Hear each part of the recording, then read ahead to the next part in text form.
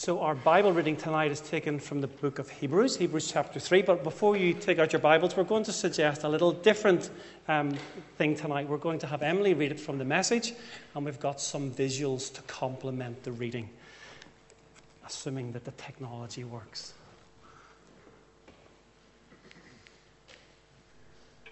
So, my dear Christian friends, companions in following this call to the heights, take a good, hard look at Jesus. He's the centerpiece of everything we believe, faithful in everything God gave him to do. Moses was also faithful, but Jesus gets far more honor. A builder is more valuable than a building any day. Every house has a builder, but a builder behind them all is God. Moses did a good job in God's house, but it was all servant work, getting things ready for what was to come. Christ as Son is in charge of the house. Now, if we can only keep a firm grip on this bold confidence, we are the house. That's why the Holy Spirit says, "Today, please listen. Don't turn a deaf ear as in the bitter uprising, that time of wilderness testing, even though they watched me at work for 40 years. Your ancestors refused to let me do it my way. Over and over they tried my patience, and I was provoked, oh, so provoked. I said, they'll never keep their minds on God. They refuse to walk down my road. Exasperated, I vowed, they'll never get where they're going, never be able to sit down and rest. So watch your step, friends. Make sure there's no evil unbelief lying around that you will trip up and throw you off course, diverting you from the living God. For as long as it's still God's today, keep each other on your toes so sin doesn't slow down your reflexes. If we can only keep our grip on the sure things we started out with, we are in this with Christ for the long haul. These words keep ringing in our ears. Today, please listen. Don't turn a deaf ear as in the bitter uprising. For who were the people who turned a deaf ear? Weren't they the very ones Moses led out of Egypt? And who was God provoked with for 40 years? Wasn't it those who turned a deaf ear and ended up corpses in the wilderness? And when he swore that they'd never get where they were going, wasn't he talking to the ones who turned a deaf ear? They never got there because they never listened, never believed.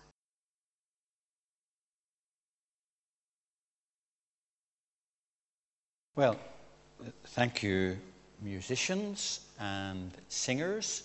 And I hope you're prepared for the further amazing technology that I'm going to bring before you.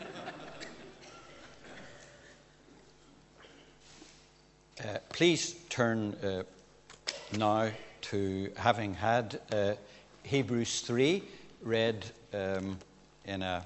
Yes, I found that very interesting. Carl wasn't sure whether I'd let him do it, but I said anything which helps us and sharpens the sense of God's presence in our midst is worth doing. And that was. So thank you. This is now into our third sermon on Hebrews, and I thought I would start by just thinking again of what the overall picture is of the book. And having got the bird's eye view, then we go down to study the details, if you like, the worm's eye view. What's the bird's eye view? Okay. I don't know about your car, but mine has one of these contraptions. It doesn't have a handbrake. It has one of these electronic gizmos, which in this case isn't a phone, Damien. And sometimes it works. It's supposed when you stop to hold you. But sometimes it doesn't work. And on occasions we have stopped at the lights, and Ruth has said, Billy, you're drifting. And I've been somewhere else. And she said, Billy, you're drifting. And I still haven't returned. And she says, Billy, you're drifting. Because I'm nearly into the front of the chap behind. And the overall theme of Hebrews is don't drift. Don't drift. And Carl's meditation before our opening prayer was a very moving meditation of someone who was aware that he had drifted and had lost his first love. As we come to study chapter 3, before that, let's pray. Lord, your word, inspired by your Spirit,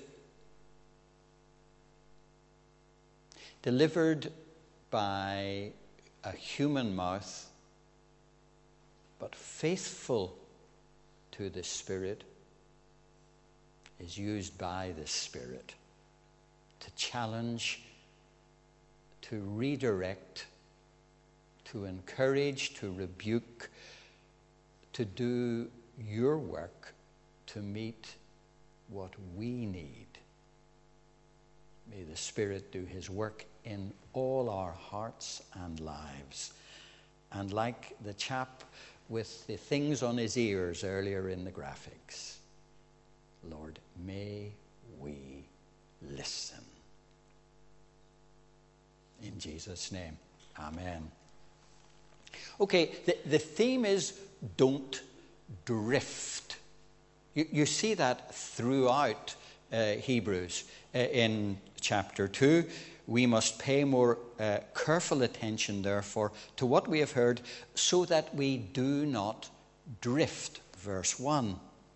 Verse 3, how shall we escape if we neglect so great salvation? In chapter 4 and verse 1, therefore be careful that none of you be found to have fallen short. 4:14, let us hold firmly to the faith we profess. 6:12, we do not want you to become lazy, and on and on. And the tendency to drift is a strong one, a very strong one today. We see it in our families. You know, our children are brought up in the nurture and admonition of the Lord. They go through the church organizations and all that. Sometimes they profess faith. And then what happens? Contrary to parents' desires and prayers, they go off to college and they begin to drift. In our families, in society, the churches are losing members. The PCI is in decline, as are virtually all mainstream denominations. There are some exceptions, some people buck the trend, but the overall trend is of drifting away in society. And maybe in our own lives, we see us drifting. Where is the blessedness I knew when first I saw the Lord? We used to sing. And where is it? Where is it? So this is a word for me and for you, whatever our condition.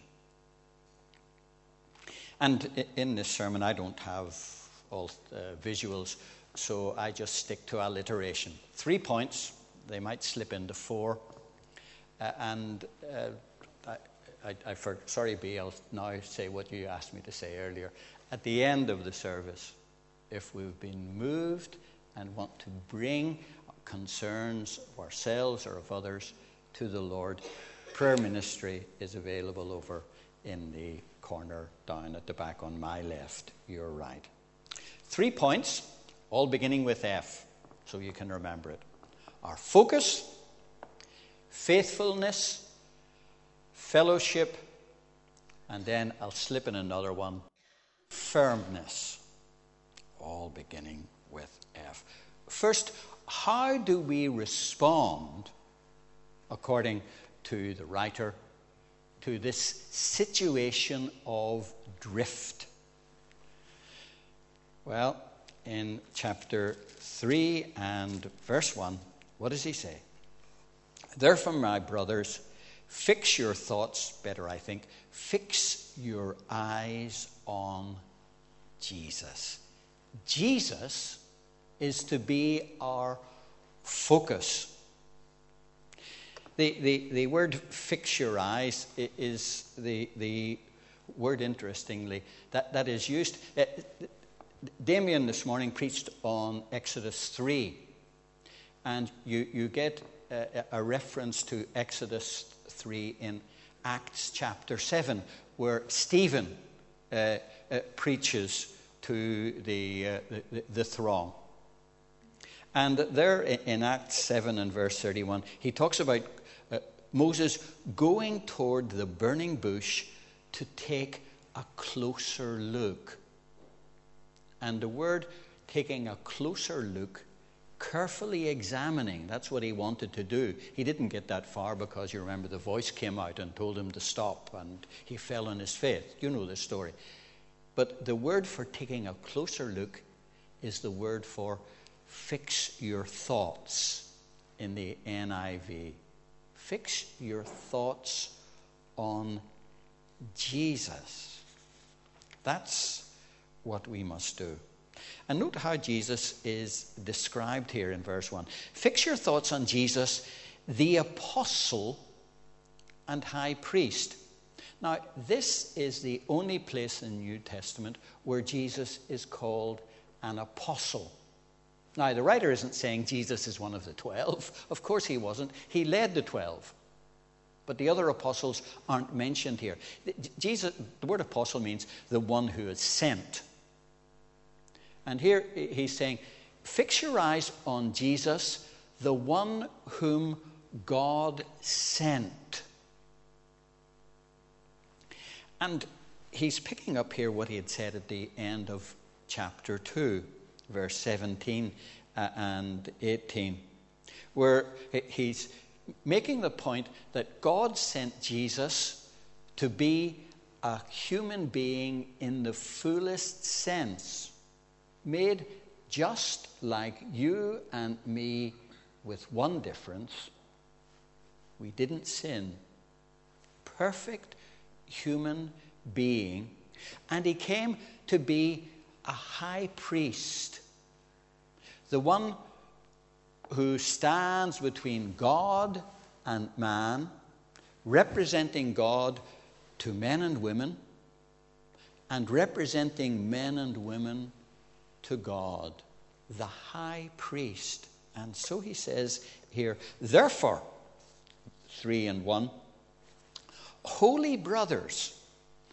When we think of Jesus, frequently what we do is go on to think of what used to be called his benefits, what we receive from Jesus, our privileges in the faith.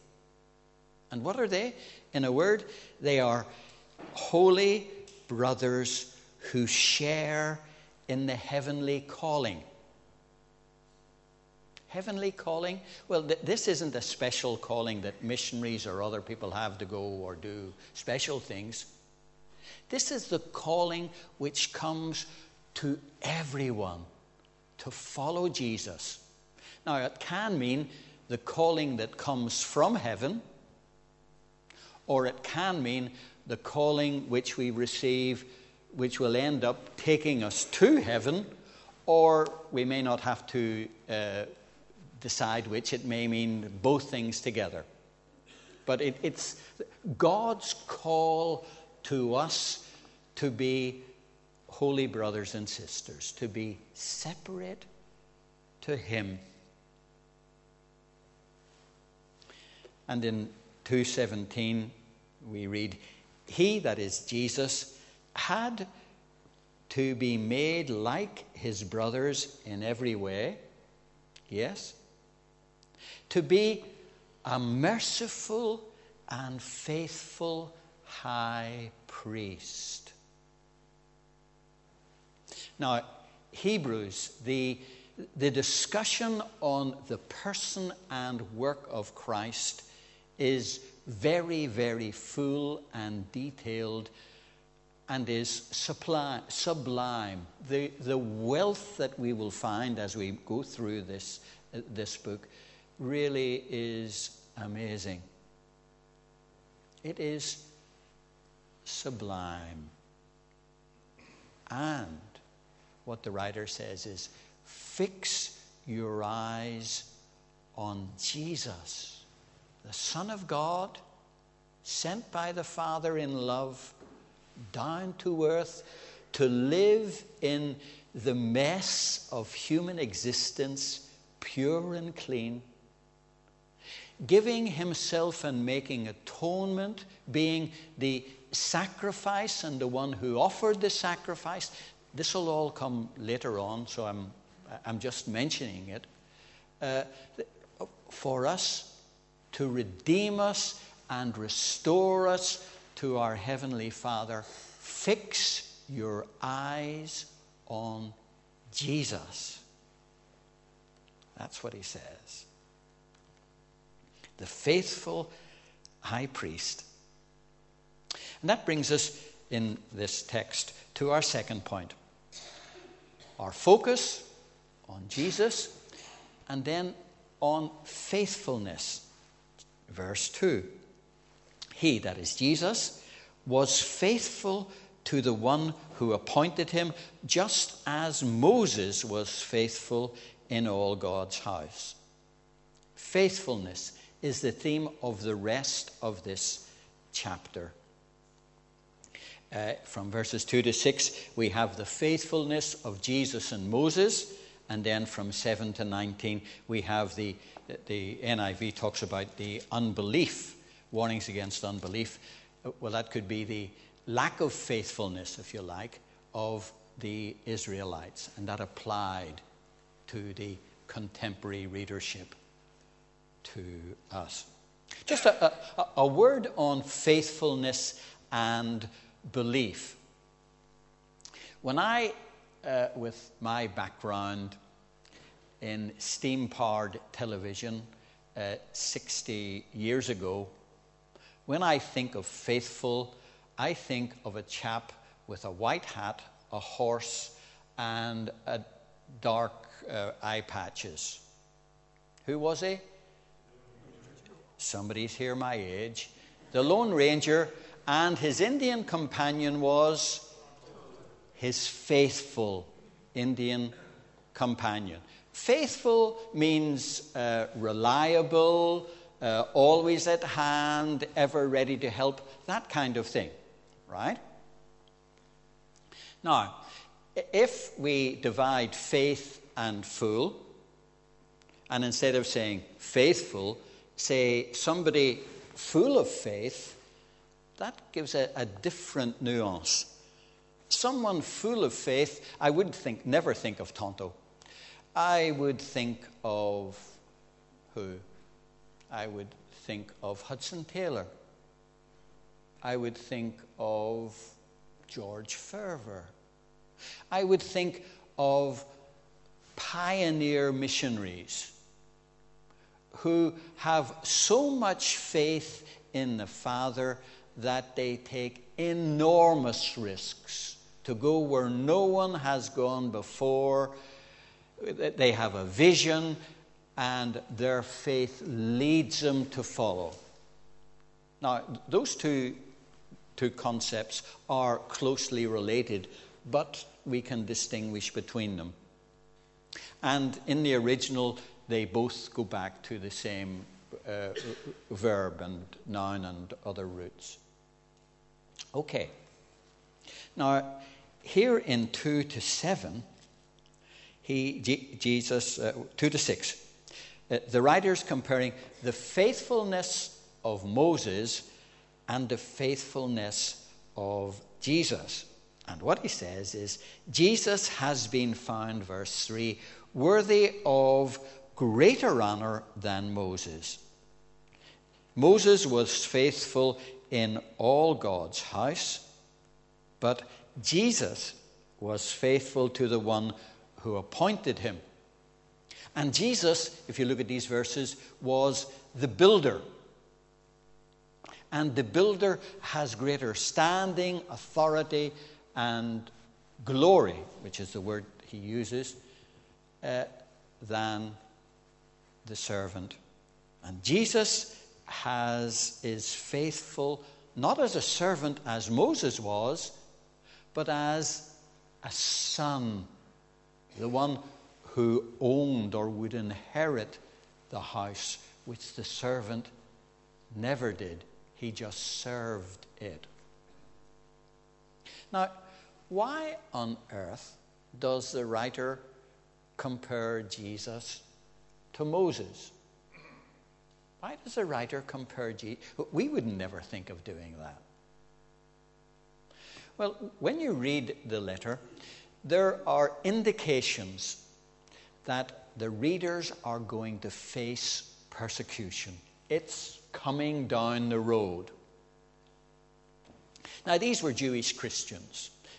Jews who had met the Lord either physically during his incarnation, or more likely as Paul met him in their daily walk. They decided to follow Jesus. They were believers. They had faith. But persecution was coming. And they were tempted to slip back. Oh, keep believing in Jesus, but slip back into Judaism. Why? Well, because Judaism in the Roman Empire was a religion which had legal status. And Jews in the Roman Empire had some political protection. They couldn't be compelled, for example, to work on the Sabbath day. The Romans found them a pain in the you-know-where, but they put up with them. But Christians didn't have that exemption. And so the temptation was, well, I'll still believe on Jesus, but I'll have it within my Judaism. And Jesus will be a prophet. And the writer says, hold on. Moses, perhaps the greatest man in the Old Testament, the one who rescued God's people because he received the calling of God. We thought about that this morning when God revealed himself to him. I am that I am. Even the first one to get God's name, which for the Jews was so holy that they would never pronounce it. We talk about Jehovah or more recently Yahweh. The Jews would never take that name upon their lips. Why? Because it was so holy. And when they read it in the text, they didn't say JHWH, the four letters, however we pronounce that. They talked about the Lord. The Lord. Wouldn't even take his name upon their lips. And Moses was the one who had that name, wonderful name, holy name, revealed to him. He was the one who, in obedience to God and with the power of the Lord, was able to lead the people, rescue them from Egypt across the Red Sea, through the Red Sea, into the wilderness, right to the edges of the promised land. He was, well, you could say Abraham was, you could say maybe David was. There's a good, you could have a good argument saying Moses was the greatest in the Old Testament. And the writer says, now, you Jews, tempted to go back, Moses had nothing on Jesus. Sometimes we're tempted, well, unless we're from a Jewish background, I suspect we're not tempted to go back to Judaism, but we're tempted to bring our Jesus, well, be a bit more quiet about him and make him kind of fit into a lifestyle which isn't so overtly Christian. Trying to make life that wee bit more comfortable for us, because where we work, where we're at school, where we study, where we mix, it can be difficult. And what does the word say? Come on. Nothing is greater than Jesus, not even Moses. And the stress is on our Lord's faithfulness. Faithfulness. And then he applies that in verse 6. That we must hold on to our courage and the hope of which we boast. Jesus is faithful, and so must we be. Then from 7 to 11, you get this large quotation from Psalm 95. And Psalm 95 is a great psalm. It's a great psalm. It's in 2 bits. The first bit is full of praise and worship. Come, let us sing for joy to the Lord. Let us shout aloud to the rock of our salvation. Let us come before him with thanksgiving, extol him with music and song.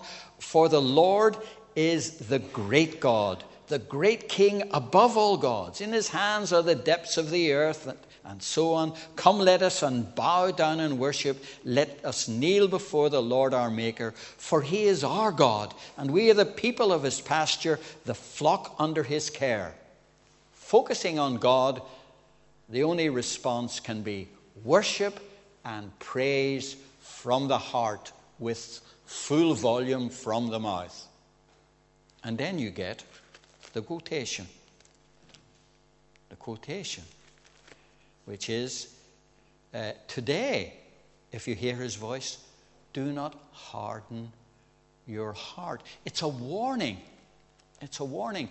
David in Psalm 95 is focusing on the Lord and then giving a warning and intertwining 4 Old Testament passages. The first one is Psalm 95, which is quoted verbatim. Interestingly, with the introduction, so the Holy Spirit says. You see at the beginning of, sorry, I sound like Damien, who says, do you see it? Great. Do you see it? I'll copy you, brother. Do you see it? The top of 7, where it says, so the Holy Spirit says. This is not, the writer is saying to his readers, this is not just about the past. I know I'm going back 1,000 years, but this is for us today. And 2,000 years after him, I'm saying the Holy Spirit says to us. And what does he say to us? Well, what are the 4 scriptures that he quotes? First, the Psalm 95. And in that psalm, you get the reference to Massah and Meribah. Now, let's have a look at that, just in passing. Today, if you hear his voice, I'm reading now from Psalm 95. You look at the beginning at Hebrews 3 and 7 and 8, and you'll notice a slight difference. Do not harden your hearts as you did at Meribah, as you did that day at Massah in the desert, where your fathers tested and tried me. Now, those place names mean something. What do they mean? Well, Massah means testing God, and Meribah means quarreling. And you can read of them in Exodus 17 and Numbers 20. And those two occasions were similar. The children of Israel in the desert got thirsty. Well, there wasn't much water in the desert, so that wasn't unusual. They got thirsty and they complained and they quarreled. And so in verse 10 of Hebrews 3, and I said, this is the Lord, that is why I was angry with that generation, and I said, their hearts are always going astray. And in Numbers 14, which is the fourth passage which is referred to, they disobeyed and tested me 10 times. Now, the last passage is Numbers 14. And that's another incident from the Old Testament history. When they arrive at the Promised Land, great. They send out 12 spies and they come back with sore backs because they're carrying bunches of grapes that are so heavy. Wow, what plenty and fruitfulness. Let's go. And 10 of them said, hold on. The grapes may be big, but the inhabitants are bigger. We don't recommend going anymore.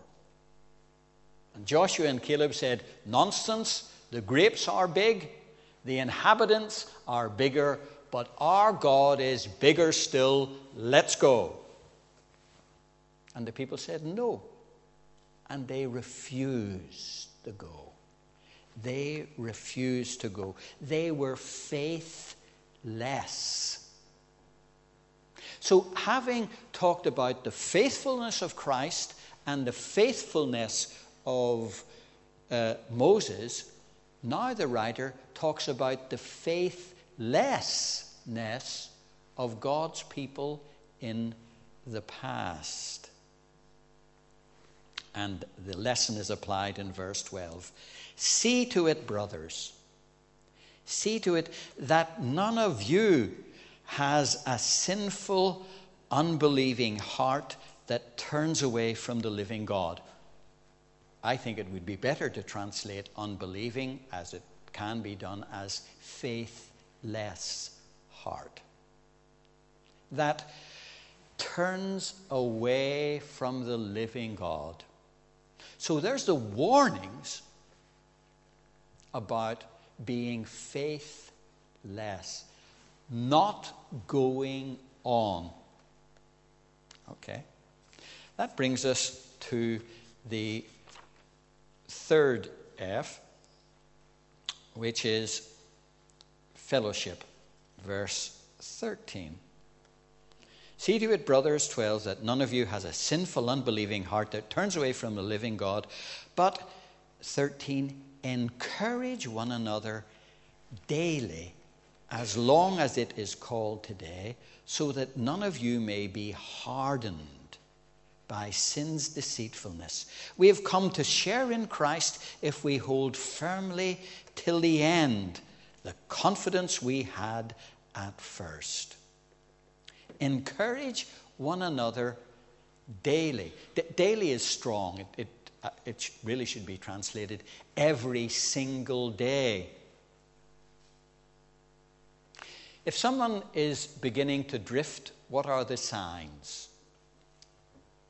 One of the first signs is they become less regular at public worship, at fellowship with other Christians. Now, there may be reasons for that, and they can give reasons, but it's a sign that first things aren't being placed first. And unfortunately, irregular worship increases till it becomes no worship, at least with God's people. Oh, I worship my way and I can worship on my own. Yes, you can. But there's incredible strength in meeting with the people of God regularly. That's why we expend a fair amount of our energy in this church, and other churches do, in organizing and sustaining our home groups, where we meet regularly in smaller groups. In a big group like this, you can't really share what's going on in your life. It would take too long if everybody did.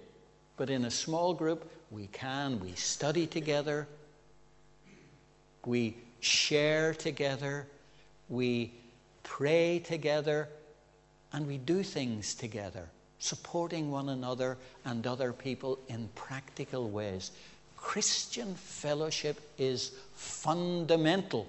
The corporate aspect of our faith cannot be downplayed. It is so important. In Hebrews, later on, 10:25, you get this more clearly expressed. Let us not give up meeting together, as some are in the habit of doing. He is writing to some people who don't turn up to the prayer meeting, don't turn up to public worship, don't turn up to fellowship, don't turn up. They are just getting into the habit of not bothering. They're drifting. And my fourth, and I've only got 4 points, my fourth point is firmness. Verse 14. We have come to share in Christ if we hold firmly till the end the confidence we had at first. Now, do you remember when you were first converted? And the things you got up to? And boys, oh, were you enthusiastic? Not very wise, but enthusiastic. And we did this and that. I won't tell you what I did, but there we are. We did this and that for the Lord. And we've got a bit older. We claim wiser. But I wonder sometimes. We are to hold firmly, says the text, till the end, the confidence we had at first. How do you stand up to that test? How do you stand up to that test? And then in these final verses, the writer goes back, you see it in verse 15, to quoting again a bit from Psalm 95, the bit that deals with today. Today, as has just been said, yeah, I know, we've just heard you saying it. Today, if you hear his voice, do not harden your hearts as you did in the rebellion. Referring back again to Numbers 14. What happened when the spies came back? 2 of them said, let's go on. 10 of them said, no way. And the people decided not to go forward. Not to go forward. Ignored the spies and refused to obey Moses. Well, we read at the end of that chapter that they changed their mind. Moses said, look, the Lord says, and it was revealed to him, you will never enter my rest. You will not see the promised land because you refuse to go forward. And they thought about that and they said, right, we're very sorry, we will go forward into the promised land. Moses said, too late, boys. They said, no, we're going into the promised land. Moses said, well, I'm not going with you, but we're going into the promised land. And the ark is not going with you, but we're going into the promised land. And they went into the promised land, and they were hammered, driven out, and none of them entered the promised land. 40 more years they wandered, and they died in the wilderness. Why? Because the today didn't become, for them, it became yesterday. Today was the day of opportunity. Now, I don't often preach this way, but the text leads me to preach this way. To ask you a question.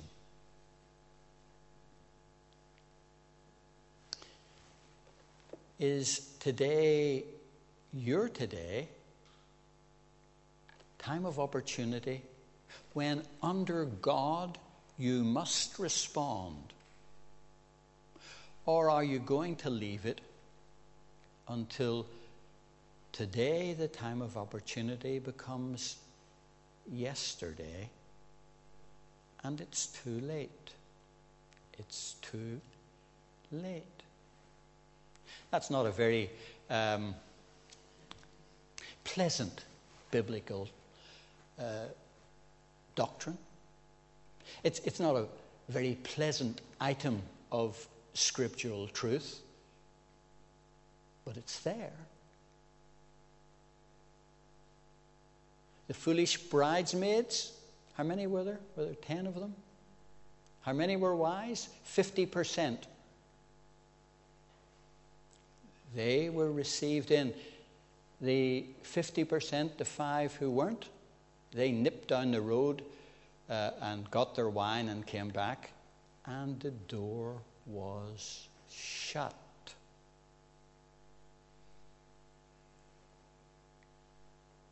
What is the Lord saying to us? What is He saying to us tonight? This is a word for all of us. Today is the day of opportunity.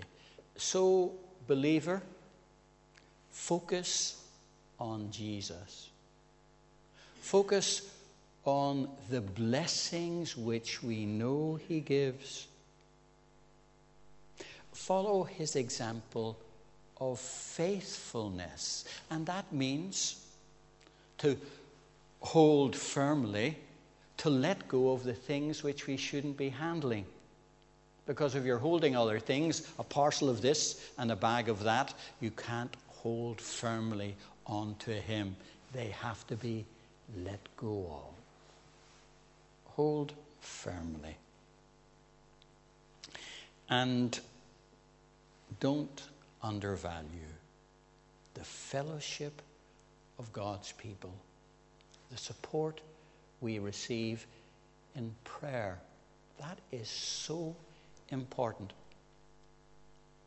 Some of you know I'm not very well at the moment. I feel amazing, but I have a medical condition. But Ruth and I have been buoyed up by the prayers of so many. What a wonderful privilege. Wonderful. And to the unbeliever, today is the day of opportunity when we can trust in Jesus. Let go of other unimportant things and lay hold of Him. As I was preparing this, a song came to mind, and I will resist the temptation to sing it. Some of you will know it. when the road is rough and steep. Fix your eyes upon Jesus. He alone has power to keep. Fix your eyes upon him. Jesus is a gracious friend, one on whom you can depend. He is faithful. I don't know who wrote it, but he must have been thinking of Hebrews 3. He is faithful to the end. Fix your eyes upon him. Let's pray.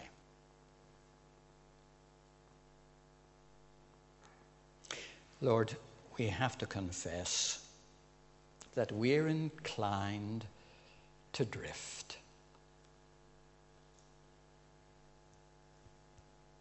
We thank you that you are the anchor of your people, and you have restrained us and protected us. Help us to be found faithful in the fellowship of your people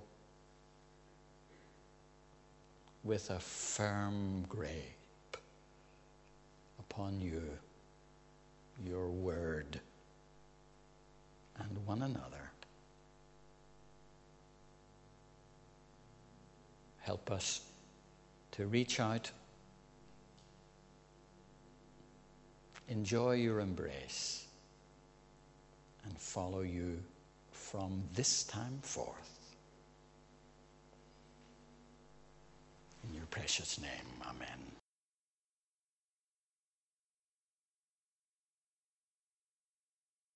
Neil and Gillian are going to lead us in our prayers for others. First of all, this evening I'm going to lead us in prayer for concerns around our world, and then Gillian's going to bring things closer to home, to our fellowship and the surrounding area. Given the vastness of what we could consider, it's helpful to remember that really we are just instruments of God, instruments of his grace to this world, and that our God will act. If we think about this morning, and Damien was saying about how God said, I will rescue these people. I will take my people from Egypt. Then he turned and said, I'm going to use you to do it. And he chose Moses and he said, I want you to do this. And that's something for us to consider. Carl gave me very wise words when we were thinking about this. He said that less is more. It's not possible. I think he was just telling me to keep it brief. But it's not possible for us to name every single situation. But what we are trying to do is cultivate an attitude of prayer amongst God's people, that as we hear things in the news, we hear things on TV, that we pause and we pray, or hear things in conversation each day, that we pause and pray. So some of the things we mentioned may prompt some of you, some may prompt others, but hopefully the Spirit will put things in your heart for you to take on and pray continually about. So let us pray. Father, it's so wonderful to dwell in your presence, to spend an hour in worship, listening to your word, and to pray. We thank you that you have given us prayer and that you have chosen to use us through prayer, that you want to act and you want to use prayer from us to make your will come true. As we think of your world, we think about the political upheaval, so many areas close to ourselves. We've got Eastern Europe and Russia. We have such conflict in America over a presidential election and what is supposed to be the human superpower. We have Brexit on our doorstep and not sure what exactly that's going to mean. Help us, Father, as we pray, to remember those in leadership in our own country and elsewhere, and to remember that you give authority to governments and that you can take it away again. Help us to trust as we pray and know that you will make your will come true, that you will have your way. Father, think about migrants and refugees throughout the world. Again, so much that we can think of, but especially in Europe, we're seeing such an overwhelming swell of migrants coming further north. Father, we pray for the emotions that generates in people. We pray that people would not be hostile, but that we would remember that you've called us to look after the widow, the orphaned, those in need, those who are poor, and that you would give us wisdom in our words and our actions when we speak to others about how we should deal with this. We think about wars and conflict and terrorism. Just today, a bomb going off in New York, an attack in India. There's conflict in virtually every country we think of in Africa. More conflict over the weekend in Central Africa. Terrorism in France, Belgium, Germany. Father, it's so clear that we cannot find security, and we cannot trust in man's might. We can't trust in superpowers or our own government and military. We pray that you would grant wisdom to our leaders, where it's possible that they might avoid war, and where they need to intervene, that they would act swiftly. But above all, Father, we trust that you are in control of these situations, and it is to you that we look for our security. In all these areas, help us to uphold those who are suffering, to ask what we can do to show your love and your grace, and never to lose hope, because we know that we trust in the one true ruler and King.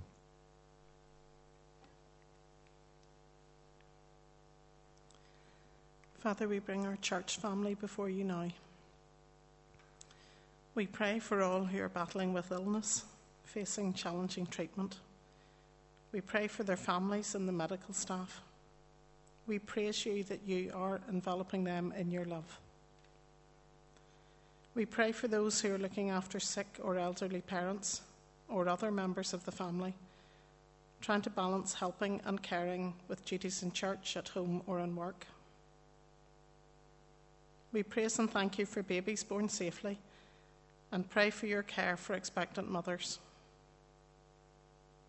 We remember those struggling with difficult situations in their community or in their work.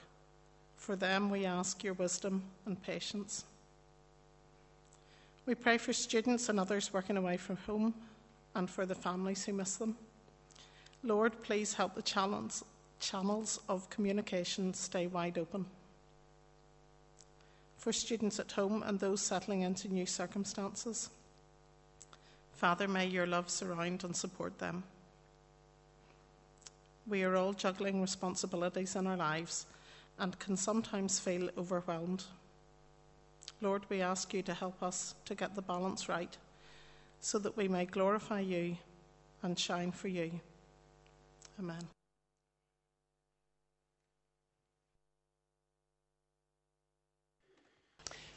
And as those who are washed, let us commit one another to the grace of our Lord Jesus Christ.